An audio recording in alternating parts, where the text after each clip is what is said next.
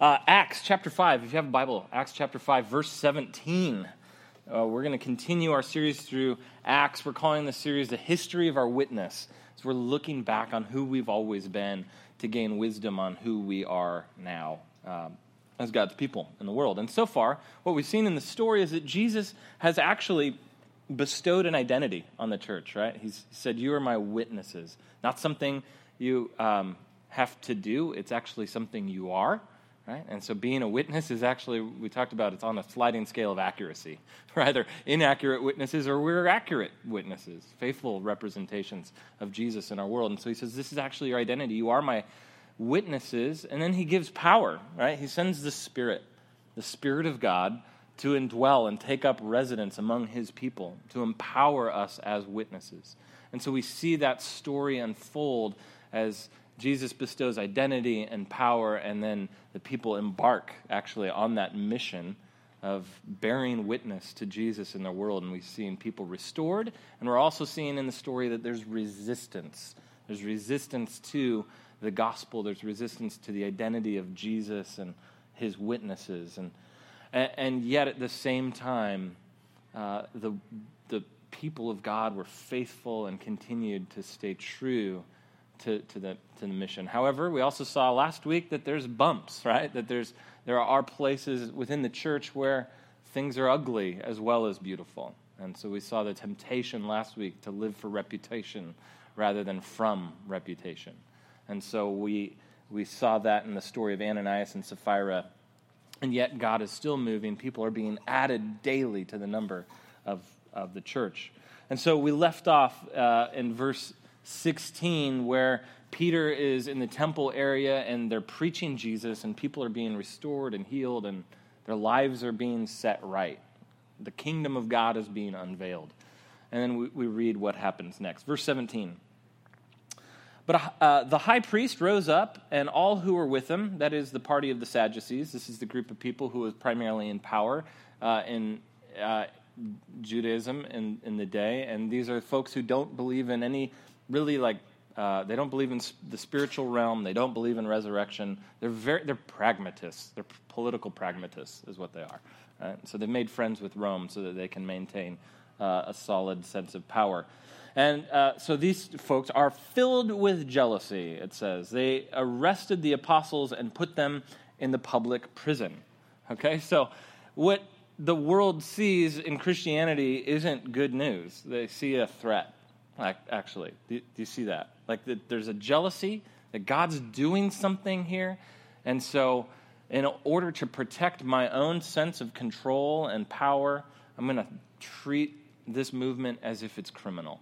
And so the apostles go into a public prison as if they're just regular old criminals. Which, again, I think there's plenty today that would ask the question, not really whether or not Christianity is true, but whether or not it's any good, right?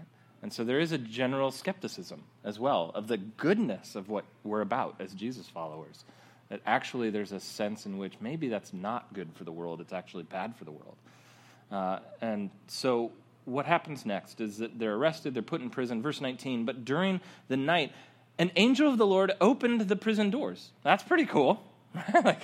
That's not your regular night in prison, right? And yet, well, I don't know what your regular night in prison is like, but I know this isn't it. And so an angel opens the prison doors and brought them out and said, go and stand in the temple and speak to the people all the words of this life. And when they heard this, they entered the temple at daybreak and began to teach. Let me just stop there. I have to say, if I were in prison, I'm counting that as a rough night, right? That's going in the books as I had a hard night, right? I had to spend the night in prison with criminals as if I were one, right? And, I don't know about you, but when I have a rough day or a rough night, I want to just cash in all the comfort rewards I can as a reward. I had a hard day, so I deserve now some just chill time, right? Leave me alone. I want to watch TV, whatever. I want comfort as a reward. I think I'd be pretty disappointed if I was set free from a prison and then told to go back and do the thing that got me in prison. right? I would hope for the angel that says, yeah, you've had a rough night. Just go home. The angel says, so you're going to go back to the temple, and you're going to proclaim all the words of this life. And I love this, too, this idea that, first of all, like Peter's and his comfort are not calling the shots. The mission of Jesus is actually calling the shots for his life at this point. And so I think we just have to be careful with our own cultural inclination to always orient towards comfort. Right? I think when we expend ourselves, the inclination is to treat yourself, right? Like it's to get a reward, right? And what's interesting is faithfulness in the life of following Jesus is not always, that doesn't always lead to more comfort and reward. Sometimes it actually just leads to more challenge. Faithfulness to Jesus sometimes just moves downstream to more difficulty in following Jesus. And so we have to be aware of that. You're going to get really discouraged if you think every time you did something for God, you're going to get an ice cream cone, right? Because sometimes he says, okay, great, thanks. So now come with me into this work and this challenge. And so he opens the prison doors so that they can go out and continue the mission. And so we have to be aware of this reality that God will continue to send us on his mission. Our comfort is not always his greatest priority. So he says, go out, and he says, speak to the people all the words of this life. I love that the Christian movement doesn't have a name yet. It doesn't. There's no label for what's happened. Like nobody has been able to put a phrase or a label on this. And so the angel just says, speak all the words of this life. Because it is a life, isn't it? It isn't just a principle. It isn't just a list of things to agree with. It is a life to be lived in union with Jesus through his Spirit. On the other hand, it's not just something to be lived, it's also something to be spoken. There is content to the message. So he says, speak all the words, right? Not just. So again, we have to be careful of the temptation to find Christianity and reduce it down to something to only merely believe. It is a life to be led. At the same time, we don't want to fall off the other side of the horse and see Christianity as just something to be lived and never something to be proclaimed. It is both. There are words and there is life, and they go together. And I love, too, that he says, make sure you say all the words of this life. So when you're there and you've gone back to that place that got you in trouble to begin with the authorities, don't hold back. Don't only say the things that will curry favor. Say the things that are true of what has happened in Jesus. Right? Say all of the words. And so again, we also need to be encouraged not to hide aspects of our faith that feel culturally embarrassing at the moment. Because there are things that feel culturally embarrassing about Jesus. Right? Like if we're really honest, there are. And we have to be careful not to hide it, because if we believe that the gospel is good news, then let it stand and speak for itself, because it's actually powerful. Paul says, in Romans 1, I'm not ashamed of the gospel. I'm not embarrassed by the message of the cross, actually. And here's why. It's the power of God for salvation for all who believe. This message actually has potency to save. And some will believe and some won't believe. The angel says, go and speak all the words of this life. Now, when the high priest came and those who were with him, they called together the council and all the senate of the people, the ruling people of Israel, and they sent to the prison to have them brought. So at this point, the religious leaders are still convinced that the people they had just arrested are still in prison. They think we can arrest the gospel by arresting the disciples. The truth is, you cannot arrest what God is moving. And so, verse 22, when the officers came, they did not find them in prison, and so they returned and reported. How scary would this be? We think we didn't do our job, right? We found the prison securely locked. Okay, we thought we did our job. And the guards are still standing at the doors, but when we opened them, we found no one inside. Now, when the captain of the temple and the chief priests heard these words, they were greatly perplexed about them, wondering what this would come to. Verse 25, and when someone came to them and told them, look, the men whom you put in prison are standing in the temple teaching the people, then the captain with the officers went and brought them, not by force, for they were afraid of being stoned by the people. And when they had brought them, they set them before the council and the high priest and questioned them, saying, we strictly charged you not to teach in this name, Jesus. Yet here you have filled Jerusalem with your teaching, and you intend to bring this man's blood upon us. But Peter and the apostles, answered, we must obey God rather than men. Well, hang on, we'll get to that in just a second. It's amazing. Let's just stop here and look at the response of the religious leaders. There's some fact in front of them, right? The fact of an empty prison, and it's amazing how they continue to persist in disbelief, right? I think this is amazing. You can actually persist in unbelief. But it is genuinely a closed-minded position, because at this point, we're recognizing what unbelief looks like. Unbelief looks like deciding ahead of time which assumptions you're going to rule out. Like you're ahead of time deciding, I'm going to rule out some things and simply say they cannot be true. There's something about the nature of unbelief here that is fascinating. That unbelief is not an acceptance of facts and the exclusion of like blind acceptance of something without facts. Actually, unbelief has to reject data. It actually has to say, that's not meaningful data. I'm going to stick with the data that I find meaningful. Right? Unbelief is actually a rejection of some facts. And faith is actually a leap from some facts. Because facts only get you so far. At some point, you have to make an interpretive leap, and that's what faith does. And all the religious leaders could do is to think of what they've said. They said, actually, hey, we told you to stop. So instead of seeing the miracle in front of them, they're still focused on what they want and what they've said. We told you to stop preaching.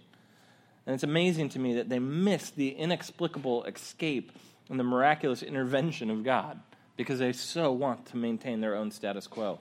Somehow they dismissed a reality of people freed from prison, right, because they're too consumed with their own control. This is part of the nature of unbelief.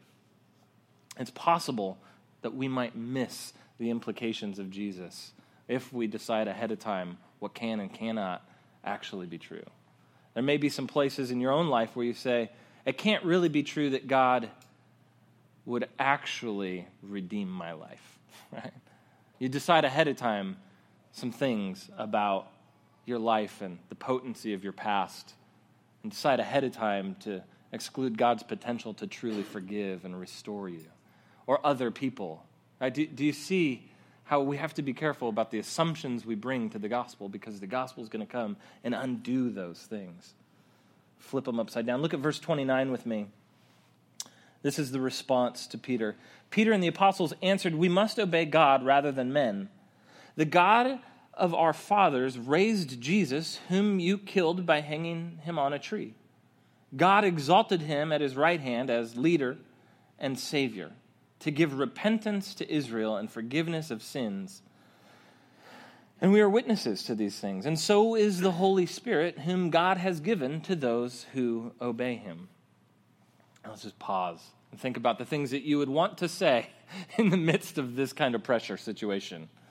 Right? Like you're putting his blood on us. Like I would be tempted to go, it was always God's plan, so yeah, he just used that. Like I'd want to soften this as much as possible. Peter goes right at it. Well, we need to obey God, not you. And yeah, so you killed him, and like just goes for it. Like he is not ashamed of the truth. And so everything that Peter says here is coming from a place of being yielded to God and faithful obedience. In fact, what I want to do is I want to frame the rest of this message around the two words that Peter repeats here. We must obey God rather than men, right? And then again at the end, the Spirit is a gift to those who, what? Obey God, right? Obedience is like the crux of this story. They're set free from a dangerous situation and called into a more dangerous situation. What do? They obey, right? They take the angel at his word and go with it, and they preach. And they stand before the people who are out to get them, and they speak the truth. And then again, we'll see at the end, they're beaten, and they'll continue to obey. And so what's striking to me is Peter's boldness and his courage. Remember, this is the guy who said, I don't even know Jesus, right? In Jesus' trial. And now Peter's on trial. And he says, we know Jesus. Right? It's actually Jesus who's exalted as Savior and leader. And so Peter responds and he says, okay, we actually need to obey God rather than men. And then he specifies which God it is that he's obeying. Because this is true today as much as ever. I think the 3 letters, G-O-D, God, is perhaps one of the most meaningless words you're going to ever encounter in English. It's essentially meaningless because it doesn't specify the content of which God, right? There's a lot of gods, right? And so oftentimes in a conversation with somebody who is telling me they don't believe in God, I'll say, I'm curious, like, which God is it that you don't believe in, right? It's a good chance I disbelieve in that God too, right? There are lots of gods to disbelieve in, right? And so what Peter does is he specifies, he fills in the content of which God it is that he's talking about. It is a very particular God, and he says, it's the God of our fathers, i.e. the God of Israel, the creator God, who raised Jesus. So this is the God tied to the Old Testament, and it's the God tied to the Jesus narrative. It is the God Jesus is referring to when he says the Father, right? And when he points ahead to the Spirit, and he talks about himself as the Son. And so he says, the God of our fathers who raised Jesus, who you killed, okay, right? Again, very, very specific here. This is a Jesus-shaped God. Verse 31, God exalted him, Jesus, at his right hand as leader and Savior. It's the God who exalts the crucified Jesus to share in his rule, who shares the divine identity. This is the God we're talking about. And so Jesus, the one who is exalted, shares divine identity and divine rule. And this Jesus who gives repentance. In other words, repentance is actually a gift. Your ability to turn from a life of selfishness to a life of obedience is actually a gift. Repentance is a gift. It's something that Jesus enables. He graces us with. Because grace is not just the overlooking of sin. Grace is empowerment for a new life. He gives repentance and he gives forgiveness, which means this is the God who relates to you not on the basis of your performance, but the God who relates to you as a saint on the basis of Jesus' performance. Right? And he says, we're witnesses. This is the God who acted in history. And so we're witnesses, and so is the Holy Spirit, who's given to those who obey him. Gives repentance, gives forgiveness, gives the Spirit. This is the God we're speaking of. It's that God that I'm speaking on behalf of and whom I must obey rather than men. And the challenge is, I think, for a lot of us, if you've grown up at all in church, this is one of the things you've probably inherited, and this is a good thing, is you're readily willing to accept Jesus died to forgive my sins. He was raised from the dead, accepts me on the basis of his finished work. It's something I appropriate by faith, right? By believing, right? But to understand that there's anything left for us to do feels kind of alien, right? Like we'd say it's all God, yes. Salvation is all God, but we don't always think about salvation as including us, that we have something to participate in. Good Bible-believing Christians don't often want to focus on anything we do, right? Because we don't want to make it seem like we earn our salvation, which we are emphatically saying we don't.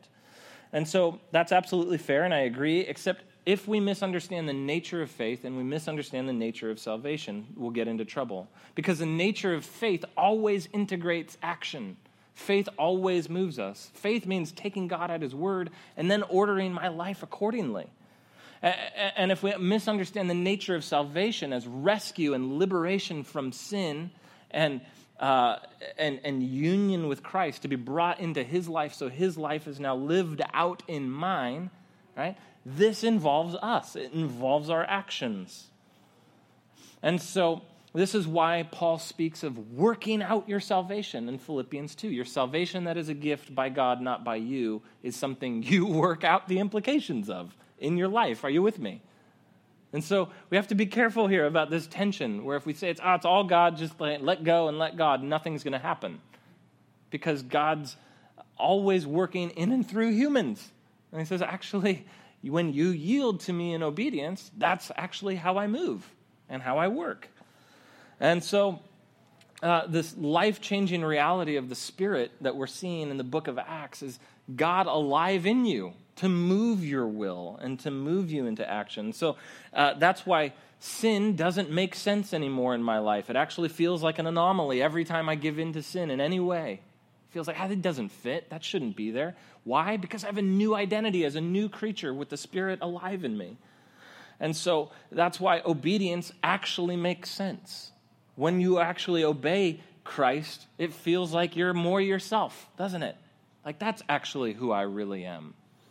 And so because we have this new relationship by the Spirit where the Spirit cries out, Abba, Father, right? We're connected familially to God the Father. Where we confess Jesus is Lord, the Spirit connects us that way to the Son, to where he's our true master and we live accordingly. Right? And we order our life that way. And so obedience actually has a central place in the Christian life. If you hear nothing else today, hear that obedience has a central place in the Christian life. It's the necessary byproduct of genuine faith. Are you with me? Not at all. All right, I'm scared. I'm going to go home and cry. Okay, are you with me? Like, genuine faith, right, actually leads to obedience. Some of you, I'm sorry, if I'm going too fast. We'll get there. Okay, so we'll come back to obedience in the end. One of the things that has helped me is Martin Luther, the father of the Protestant Reformation, said this, right? That we are saved by faith alone, right? Yes, true. But not by a faith that remains alone, right? Because genuine faith always results in obedience. Perfect obedience? No. Imperfect but growing obedience. Yes.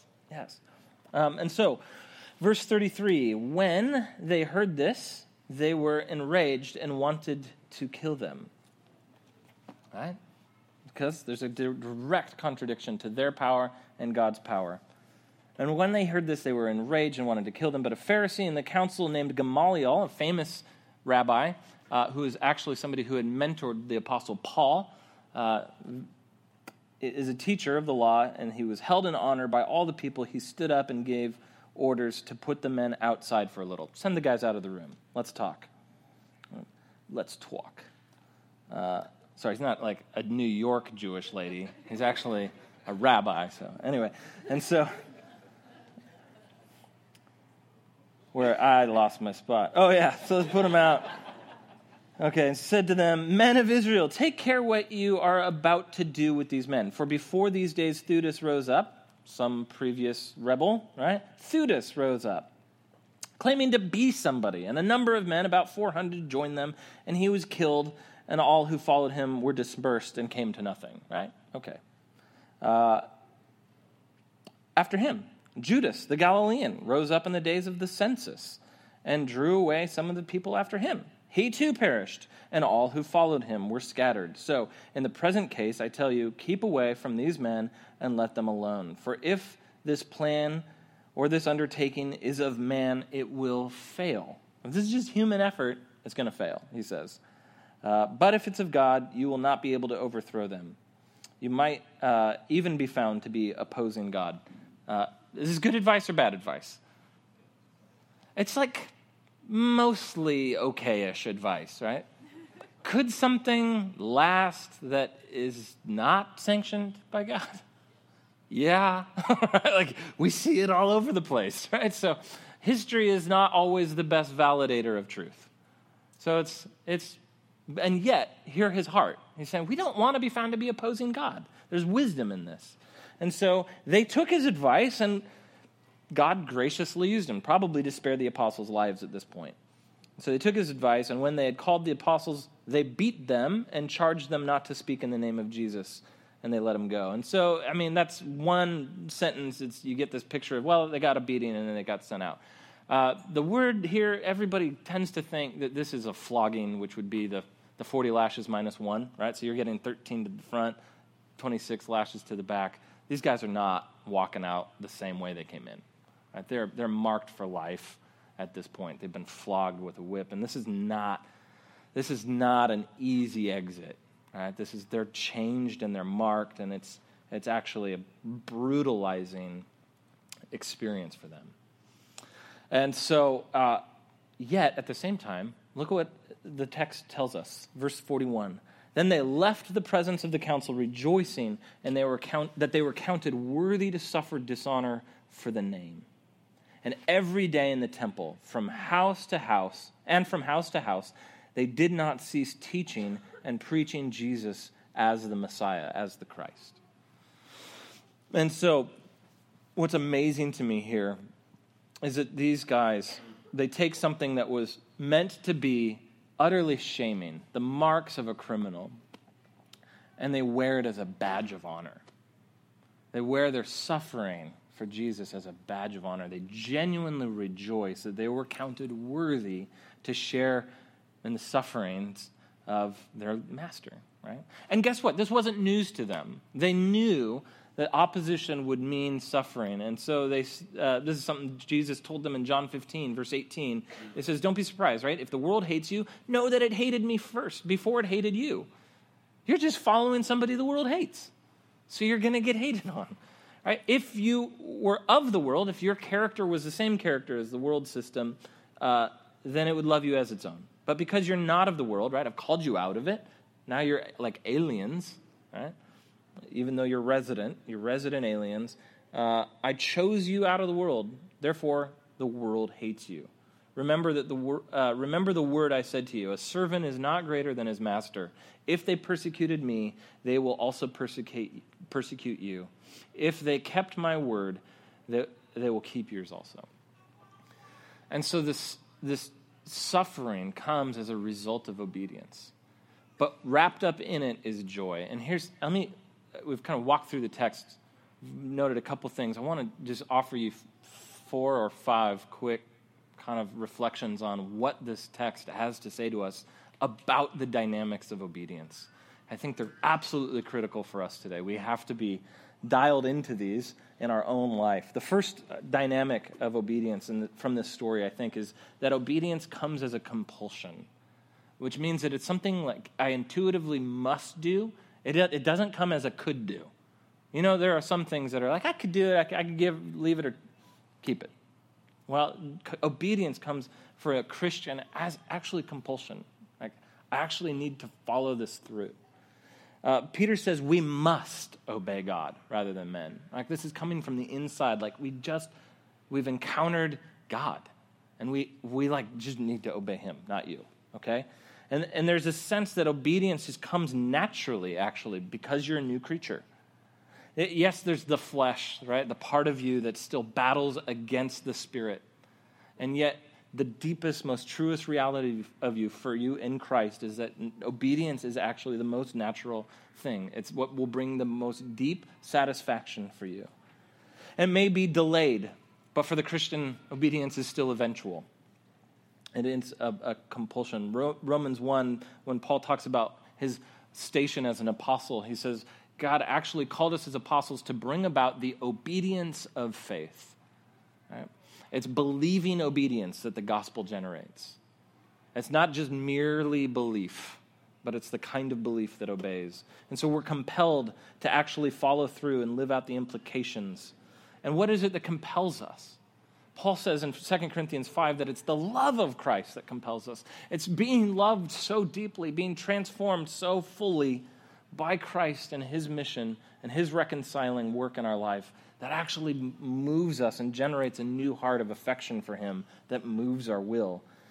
And so I don't know if you've ever had a moment in your life where you felt like, I think God's leading us this way, or he's leading me this way, and it doesn't make sense on paper. Ever had that? We're like, it doesn't make sense for us to do this, right? And even maybe it might go against your desire. Like, I don't know that I even really want to do that, at least not on the surface, but I do want to, right? I don't know if you've had that experience. I'll tell you that church planting was not on my radar over a year ago. It wasn't. It wasn't on my want-to-do list. It wasn't even on my, I think I might do list. It was on a maybe, possibly, very, very potentially list. When we felt like God was releasing us and calling us to a new thing out of Cedar Mill, we felt like, this is a good, solid, sturdy church, but I feel restless, and I think there's a next thing. And church planting just wasn't on the radar for a lot of reasons, mostly through some spiritual direction and just processing. I think it was fear, but in the end, it was something that became so glaringly obvious. I remember my wife and I walking through Cannon Beach. I had been kind of having this realization that, oh, shoot, we're planting a church. I don't know that I can get off of this train. I think it's moving and it's God's, and so I'm going to just ride it. But I remember Lauren and I talking, going I think this could have a lot of implications for our lives. Are you ready?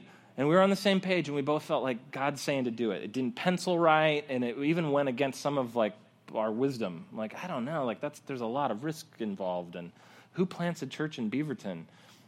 I don't know, but this is it. God, we couldn't shake that God wanted us to do this, and so here we are. I would argue that nothing's been more fun and joy-filled for me than doing this with you. So I would like to go back in time in my DeLorean and say, don't just do it, right? Well, I did it, so anyway, I don't know what I'm talking about. I've been fuzzy in my brain all morning, so I'm sorry. I'll delete that on the podcast. But all right, so anyway, obedience comes as a compulsion. The second thing is it comes with personal conviction. Listen to what the religious leaders say when they're like, hey, we told you not to talk about Jesus because you're intending to bring this man's blood upon us. When we are not obedient, we're trying to get our responsibility as far away from as possible, right? We're trying to push off responsibility and agency, and that's what they're doing. They're trying to get the blood of Jesus as far away from their hands as possible. They're trying to say we have no conviction in this. They would probably say it was Jesus' fault. He said the stuff that would get him killed. Don't put that on us. And yet, when we're obedient, it comes from this place of conviction, right? You actually see responsibility, that God's bestowing responsibility and agency on you. The other week, not this last week, but the week before, we've been walking for about 3 or 4 years with this one mom, and she's younger and single, and she's a rough go, and not a believer yet that we don't know. I would pray so if she's listening to the podcast, and I won't get into any of the details, but we knew she was about to experience some significant loss, more just traumatizing loss. And my wife just felt so deeply convicted that she's the only friend, actually, only friend to this person. Nobody else, literally no one else is there for her. They're there for some other things, but no one's there for her. And she felt like God has been continually saying, be her friend. Just be her friend. And so it's coming from this place of compulsion. I've got to go be with her through this and just sit with her. And it meant just rearranging our whole day. And it ended up killing a ton of stuff that we had planned. And it was this conviction. It must be done. And that's the next thing, is that obedience comes with a cost. So it comes with conviction, a sense of I've got to, and compulsion. It also comes with a cost. And so when Peter speaks the truth, he knows it's going to lead to potentially his death and certainly suffering.